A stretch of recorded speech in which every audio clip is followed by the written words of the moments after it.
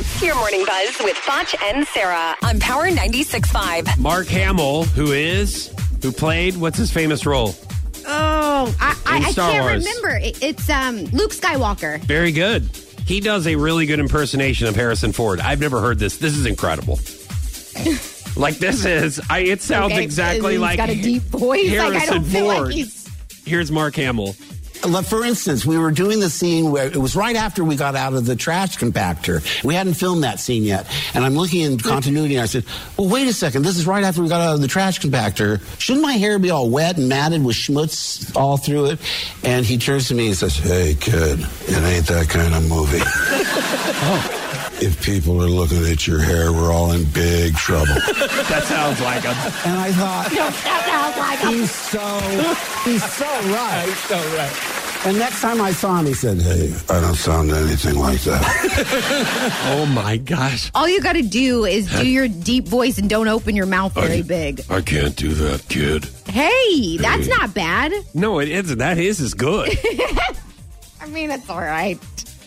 Hey, I need to catch you up on what's going on with Wendy Williams and her estranged husband, because I know that you've been wondering like what's going on. Yeah. So he finally released a statement yesterday. So she's been kind of hush hush about it. She just took her ring off, didn't really say much. But he said, 28 years ago, I met an amazing woman, Wendy Williams. At the time, I didn't realize that she would not only become my wife, but would also change the face of entertainment and the world. Well, I don't know about that. I am not proud of my recent actions and take full accountability and apologize to my wife, my family, and her amazing fans.